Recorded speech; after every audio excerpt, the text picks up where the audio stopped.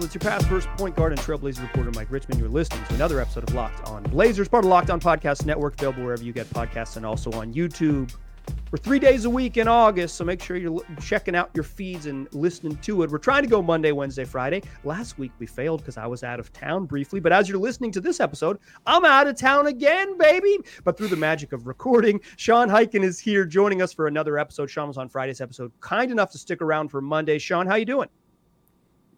I'm good. Dame's going to get traded over the weekend, and then 100% chance. I've been predicting just because you've been banking episodes so you can go on vacation. Dame is going to get traded 30 minutes after one of your episodes goes up. Yeah, no, even worse than this. This is my this is our wedding anniversary, and so I'm not taking any of my stuff with me because it's I'm just trying to be a good partner and good. It's so I'm not taking no microphone, no computers, no nothing. So I'm going to be truly away from all of this. 100% chance Damian Lillard gets traded this weekend. Not 100%, but high, very high. It's never been higher than when I have planned to leave. Just because you're going on vacation. We should have probably factored. On the last episode we recorded, we did our predictions of how this is going to go, and neither of us predicted it's going to happen this weekend. If I had known that you were leaving just for your wedding anniversary, I would have said, "Oh, he's for sure getting traded this weekend."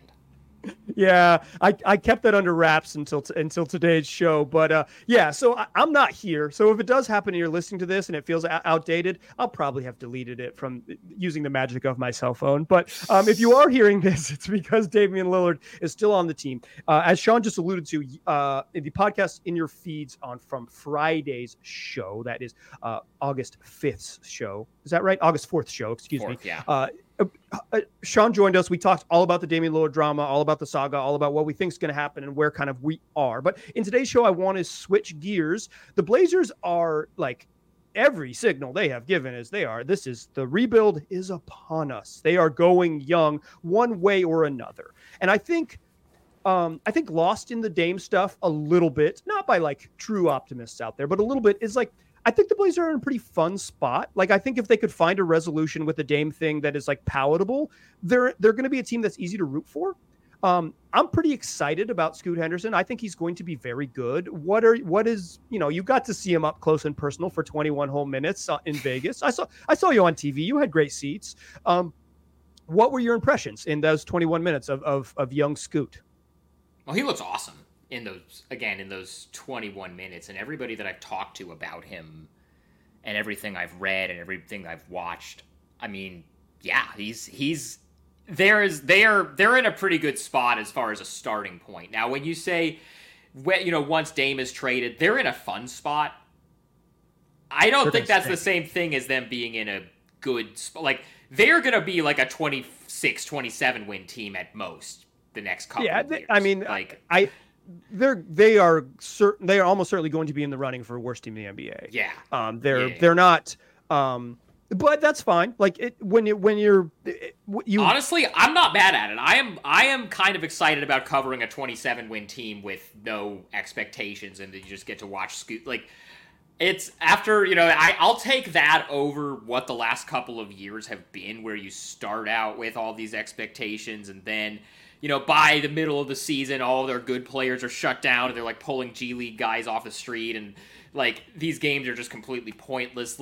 And then everybody's speculating about oh, well, is Dame going to be happy with another year of a completely clean slate? To that speculation well, right, question. We clearly found that out, but a completely clean slate, especially with the lottery going the way that it did with them, and also the draft going the way that it did, because I think Brandon Miller's going to be fine.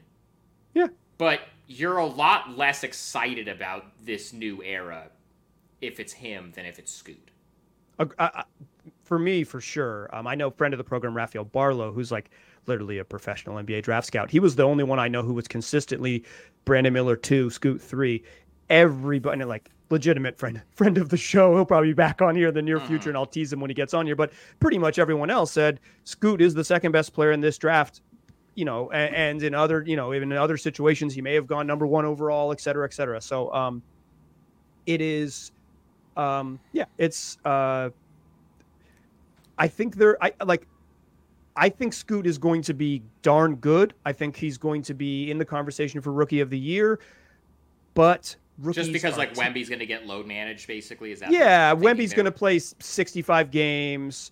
I think Amen Thompson looked awesome I'm a in huge Vegas. fan of the Twins. Yeah. Yeah, he looked awesome. But they also have like they have older folks ahead of him, Dylan Brooks and Van Vliet. So like he's maybe not going to get the rookie of the year is a lot about minutes and opportunity. Scoot's got that minutes and opportunity. Yeah. Maybe Asar Thompson in Detroit could be someone who does it. But to me, I think Scoot's going to be right up there in like a dude who wins hardware. Well, it could be like honestly Dame's rookie year where clearly everybody knew from day one the best player in that draft and the best long-term guy in that draft was going to be Anthony Davis, but it takes longer for big men to get used to the NBA level than it does for guys like Dame, you know what I mean? Like I could see it being like, yes, obviously Wemby is the better player and is going to have the better career, but Scoot might have the better rookie season just because it's easier for guys like him to adjust to the NBA than it is for guys.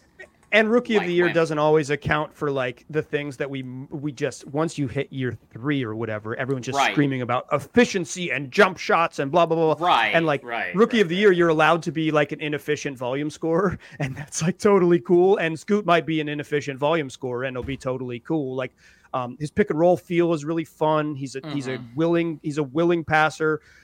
He might not have that sort of Russell Westbrook top 0.001% all-time athleticism, but he's a really fun athlete. He's like I'm like you said, like I think they're in a fun spot, not a good spot, and I think Scoot is for me the top of the list at like fun but maybe not good yet. Even the best rookies, like John Morant was so good as a rookie, he wasn't. He was like a net negative because it's hard for rookies to be positive contributors in the league. Like basically it's like how many rookie point guards can you look at and say, this guy was an impact winning player right away? I think Dame was one. I think Derrick Rose was one. I think Chris Paul was one. If you want to count Luka, even though Luka's like bigger for a point, if you want to count Luka, what position does he play? If you throw out Luka, I'm basically looking at I'm looking at Dame, I'm looking at Derrick Rose, I'm looking at Chris Paul from the last like 20 years. So it's not that many guys. Yeah. First ballot Hall of Famer, league MVP.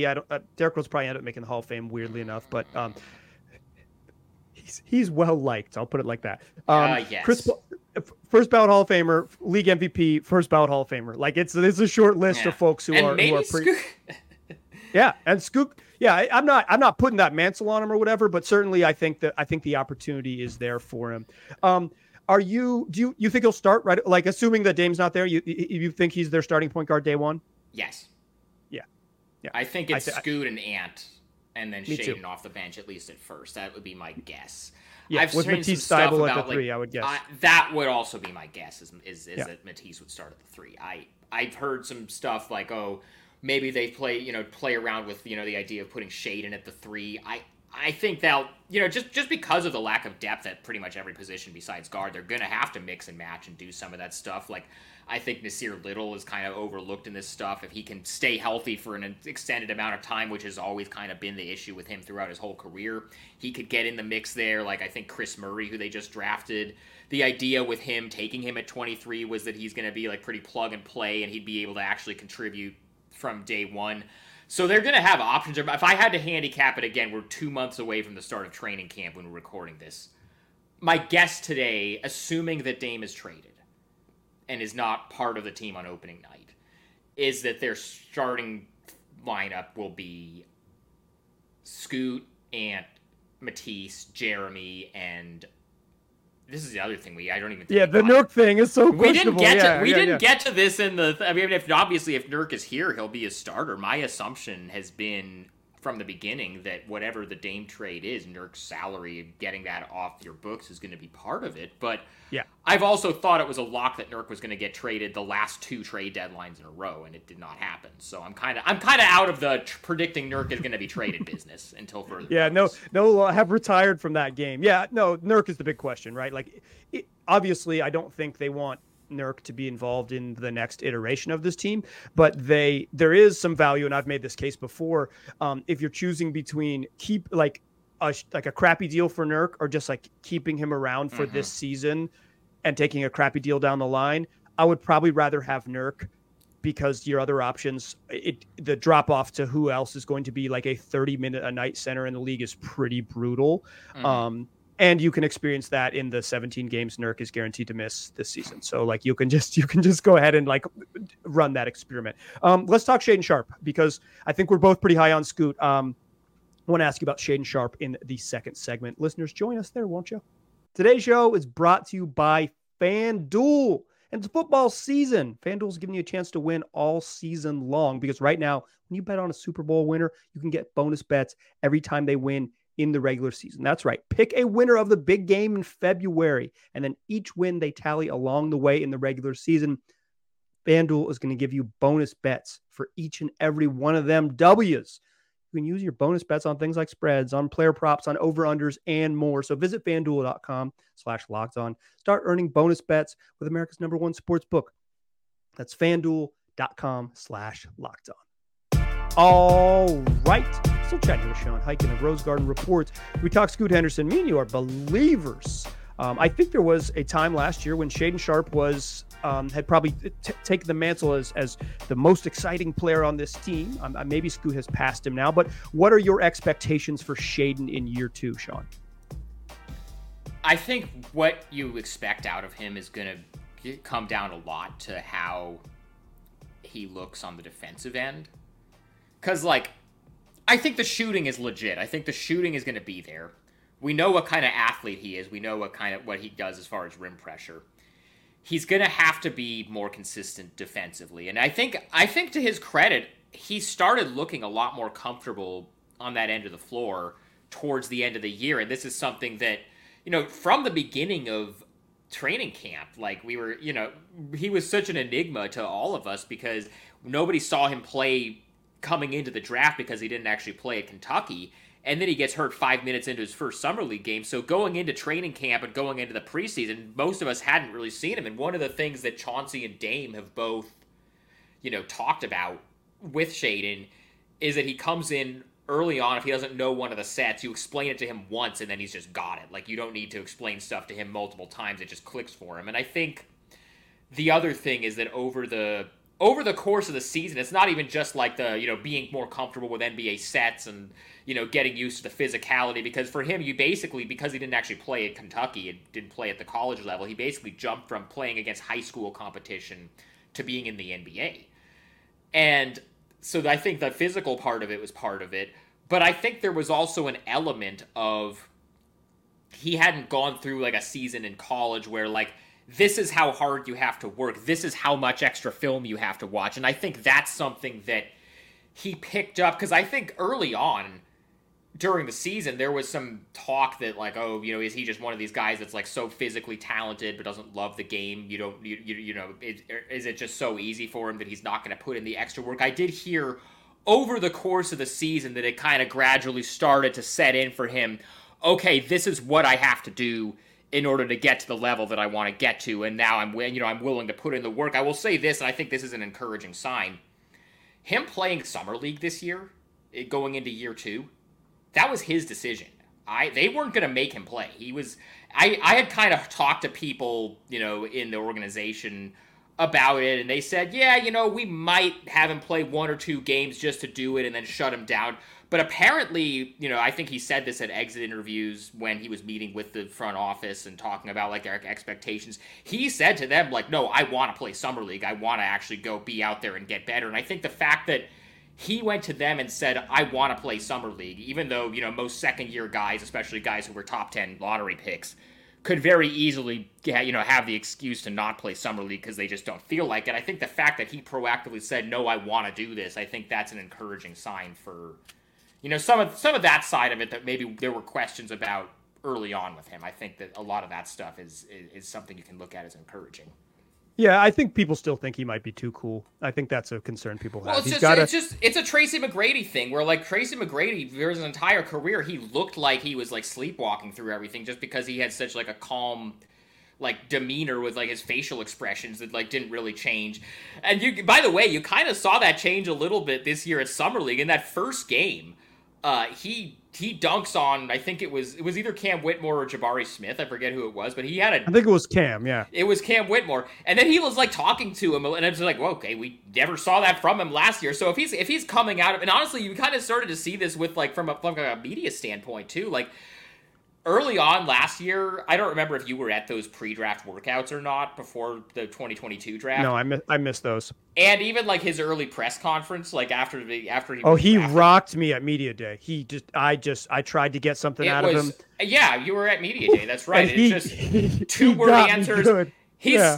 He's still not a good quote unquote. He's like still not a good quote, but he Yeah, has good talker, definitely yeah. he's definitely started to come out of his shell a little bit more. And I think going into year two, part of it, especially if like Dame is gone and now he has to take more of a leadership mantle. I think, there's reason to believe that maybe he's a little bit more ready for something like that than he was going into his rookie season.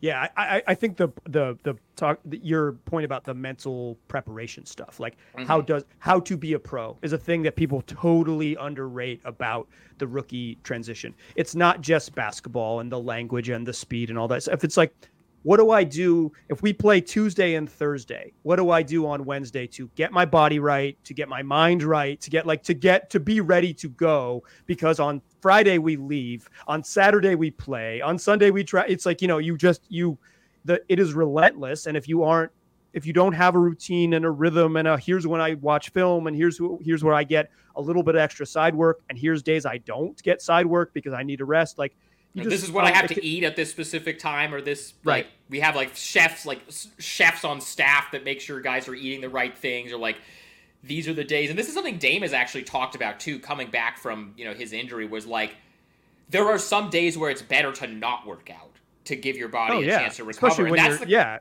that's the kind of stuff you learn when you're a pro that maybe you didn't know when you were playing AAU or playing in high school. And it's all that kind of stuff. And I think, you talk to Anthony Simons, who also, early on had kind of some of the same, like, oh, is he really putting in all the extra work that he needs to put in? Eventually that stuff all clicked for him. And I think there's reason to believe that is clicking for Shaedon now. What do you make, just because you mentioned Simons, what do you make of their, like, 3-guard situation? Obviously, I think we both think that Ant is going to start, but it does feel like, are we doing this again with like, playing Anthony Simons again at shooting guard? Is like, this is the same thing we've seen a bunch. What do you kind of make of that rotation and how it might or could shake out? The fact that Shaedon is bigger than Norman Powell makes it a little bit more palatable to me, but it's he's 20. Yeah. It's still not an idea. No, I'm just talking about as far as like a size and skill set thing. And also the other thing also is that Scoot and Simons are not nearly as similar of players as Dame and Simons are. Like, they're very different. Like, it's a little bit less overlapping skill sets than like the Dame CJ thing was, or the Dame Ant thing was. I don't know how good they're going to be necessarily, because like we were talking about, they're probably going to be a 27-win team for the next couple of years at least. But the skill sets of the guys that we're talking about here are a little bit less duplicating of each other than maybe it was under the previous iteration of this. Yeah, I worry, not worry. I think it's been pretty obvious that the good teams in the league have plus length at shooting guard, small forward, and power forward. I think that's just like the good teams are bigger in the middle of the lineup. You can get away with it being a little smaller at the 5, sort of, unless you have to play against the champs. But I just think the future of this team is Shaedon Sharpe playing shooting guard at some point. I don't know. I don't think you have to solve that Anthony Simons thing like now. I think there are some fans. They're going to be bad this year no matter what. Yeah. Like, and by the way, like we were talking in the Dame episode about like Tyler Hero doesn't have a ton of trade value. I don't think Ant has a ton of trade value either. I don't think that arc. Yeah, they're like similar types. You can land wherever you want to land on which one you think is better than the other, but that similar type of player in that similar type of age range on that similar type of contract, like that, you're going to be bad no matter what. So it's like, it's not like you, because if they could have traded Ant for like OG Anunoby or something like that, then they would have done that, and we wouldn't be having this conversation because Dame wouldn't be asking out. Yeah, exactly. I agree with you. I think that archetype of like not quite a point guard, defensive issues or defensive struggles, score first 2 guard. Mostly those guys' production outweighs their trade value. It's like Tyler Hill's Yeah. pretty good. Anthony You Simon's can pretty find good. you can find guys like maybe not quite as good, but you can find guys like that. Not very like pretty easy. It is easier. Scoring is both the most valuable skill because scoring matters, but it's also the skill that you can duplicate. You can find at other parts of the of up and down the roster, one way or another. Okay, let's close the show. I want to ask you about everybody else that isn't the three guards, because you mentioned Nazir Little and Chris Murray a little bit. I want to ask you sort of how you think those pieces fit, albeit with a incomplete roster. Let's talk about that to close the show. Join us in the third segment, won't you? Still a pass first point guard. Still Mike Richmond. You are still listening to Locked On Blazers. Still chatting here with Sean Highkin of the Rose Garden Report.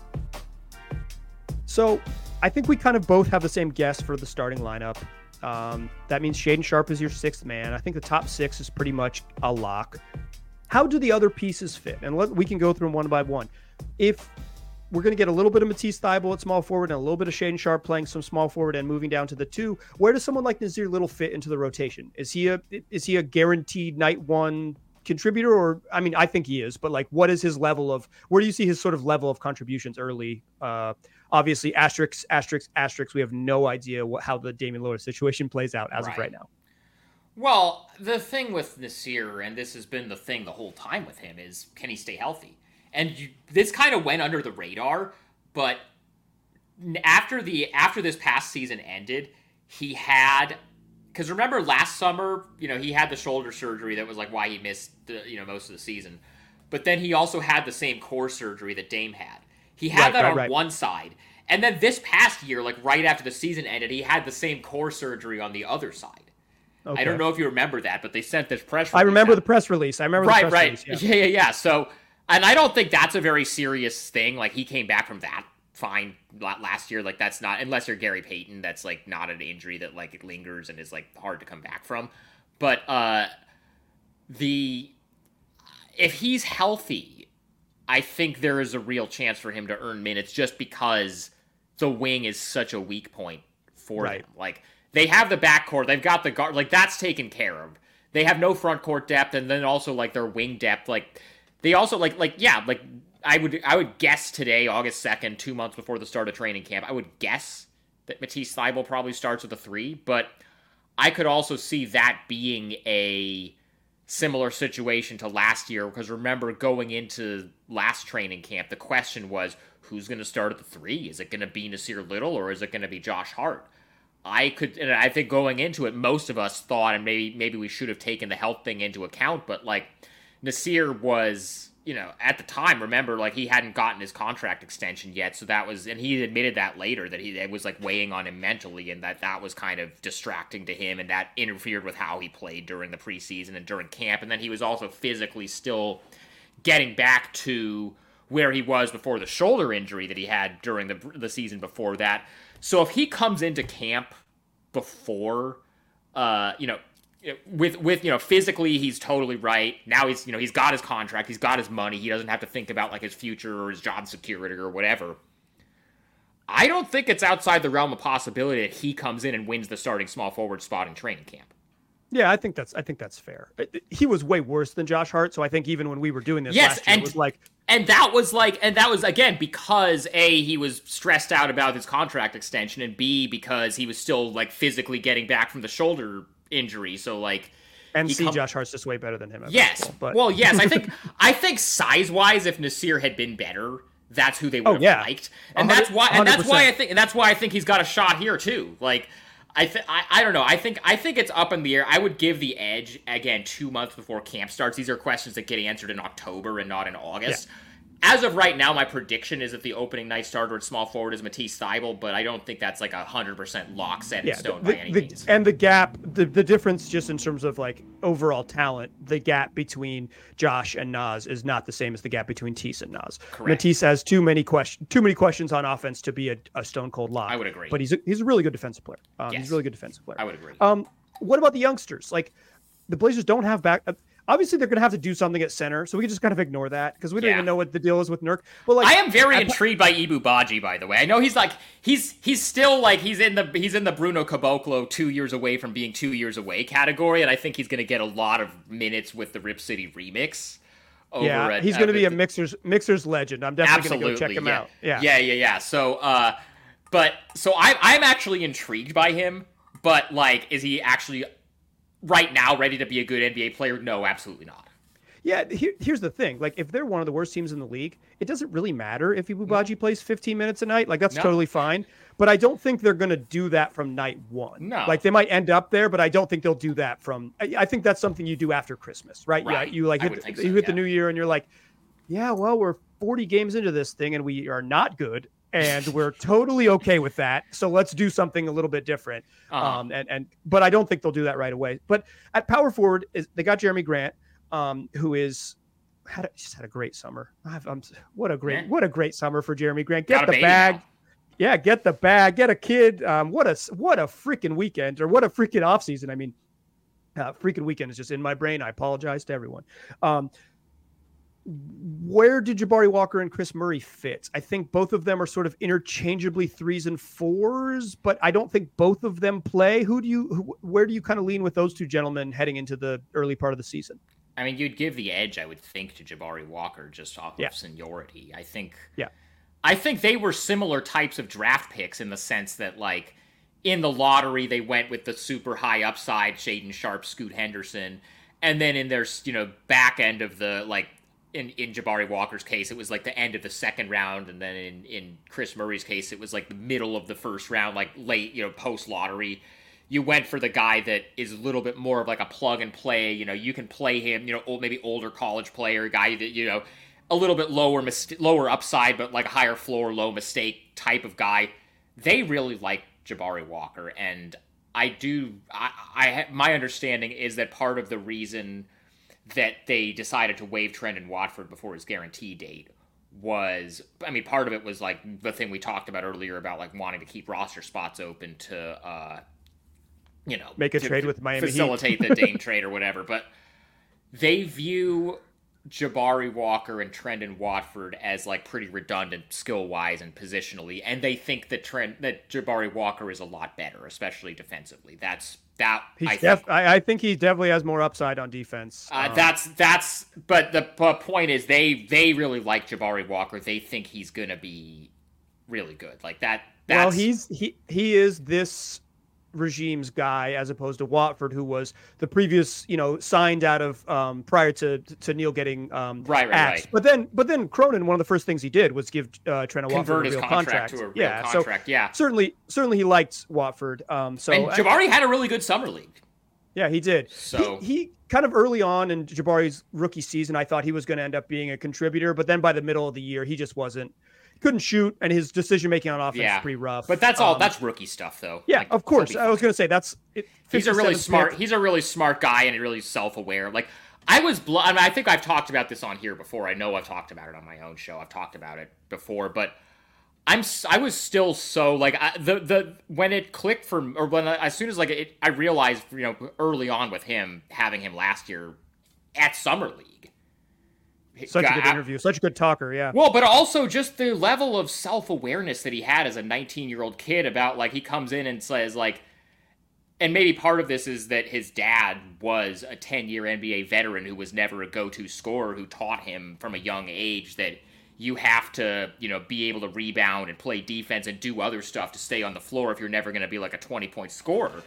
And he came in, like, he was talking to us, like, after some of these summer league practices in Las Vegas about how people say I'm a role player, and I don't consider that an insult because you can make a lot of money being a role player. And I'm just like, 19-year-old kid is already calling himself a role player and saying that you can have a 10-year career being a role player. Like, okay, he's going to be fine. He's going to find a way to stick in the league for a long time.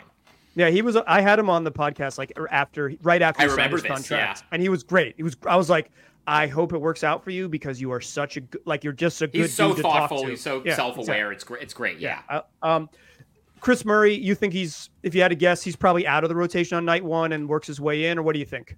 Well, the thing is, they just have no depth outside of the backcourt. Like, right. I guess it's like interchangeably like 3 or 4, but like also if you don't do anything new with the center position, if it's still just Nurk and then like Ibubaji, you're gonna have to play Jabari at the 5. You're gonna have to play Jeremy at the 5, and that's gonna open up some minutes for somebody. Like, I think Chris Murray's in kind of a weird spot because I think he's too good to get minutes on the G League team. Right. But do they consistently have spots for him in the rotation? I don't know. Well, I think the value of having the G League team be right in town, which is one of the big reasons that they emphasized it, is that they can send him to the G League on a Wednesday and have him be back later that night. And it's like, hey, go play, because you're not going to play on, we have a game Friday night. Get the reps in. Yeah, exactly. Yeah, where you're probably not going to play. I'm very curious, and this is a guy that is definitely going to be playing a lot of minutes with the Rip City remakes. I am very curious about Rayon Rupert. Yeah.